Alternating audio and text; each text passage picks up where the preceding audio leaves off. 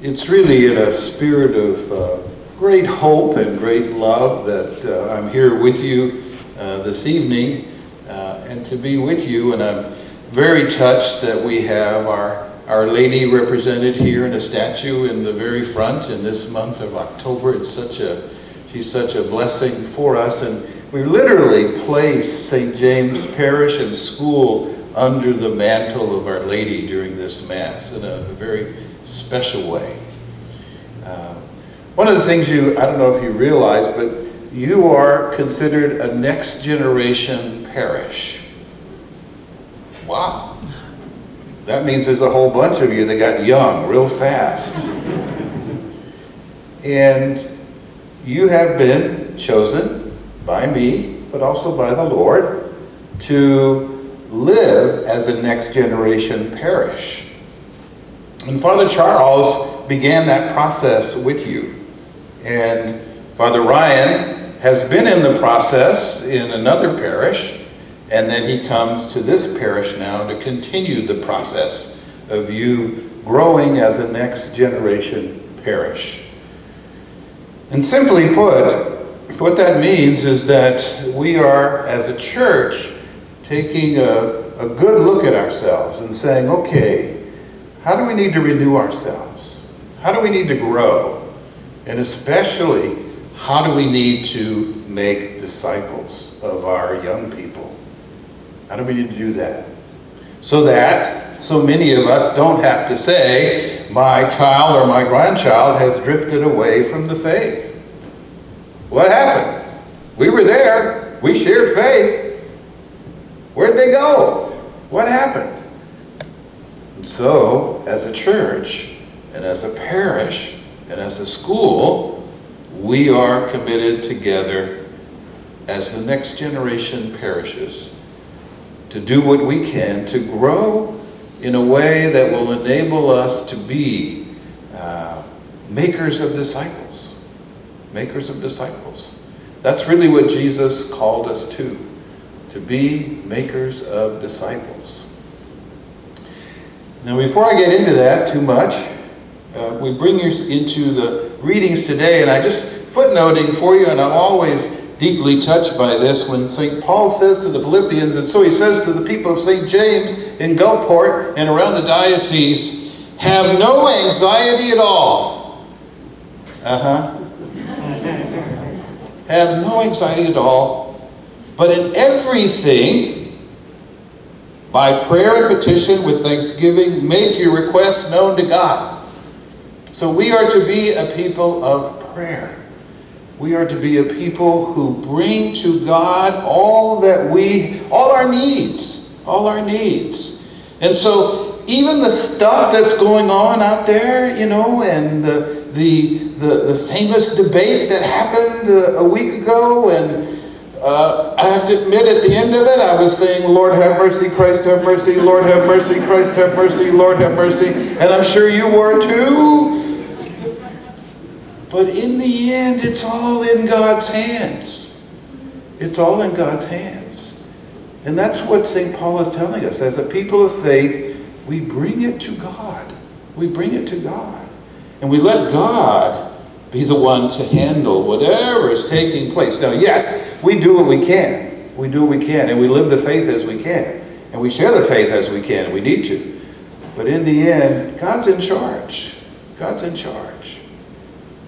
So that brings us really into the gospel today. And it's a wonderful parable that Jesus tells us. And St. Matthew, thank God he recorded it for us. And it basically is a story of salvation history. And so as he says, the people of the vineyard are the people of Israel. And those that are taking care of the vineyard are the Pharisees and the scribes.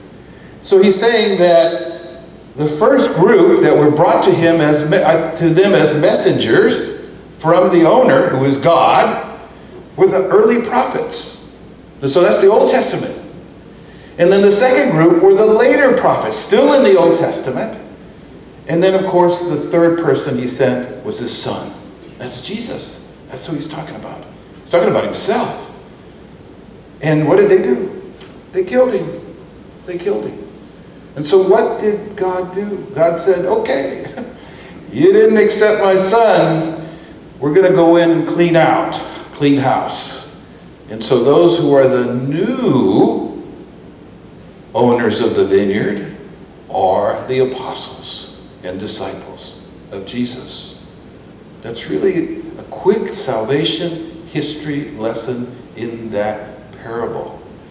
And it calls us really into St. James Parish, because we celebrated, as we read the book from the prophet Isaiah, we celebrated the Old Testament. We celebrated also the Old Covenant in that moment when he talked about the vineyard again. And then we entered the New Testament, as we heard from St. Paul saying to us, have no anxiety. Put everything in God's hands.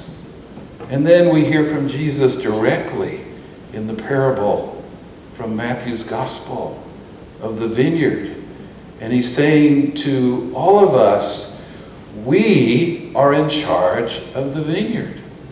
We are the modern day disciples.